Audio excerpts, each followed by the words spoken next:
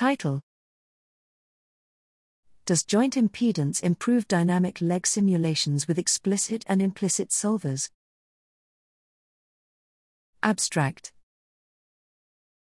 The nervous system predicts and executes complex motion of body segments actuated by the coordinated action of muscles.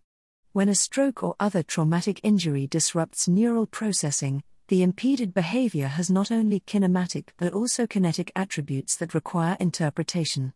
Biomechanical models could allow medical specialists to observe these dynamic variables and instantaneously diagnose mobility issues that may otherwise remain unnoticed.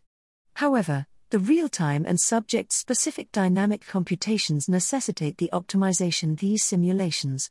In this study, we explored the effects of intrinsic viscoelasticity, choice of numerical integration method, and decrease in sampling frequency on the accuracy and stability of the simulation.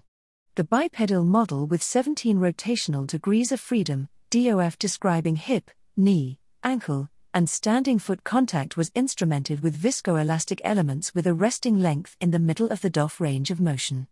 The accumulation of numerical errors was evaluated in dynamic simulations using swing phase experimental kinematics.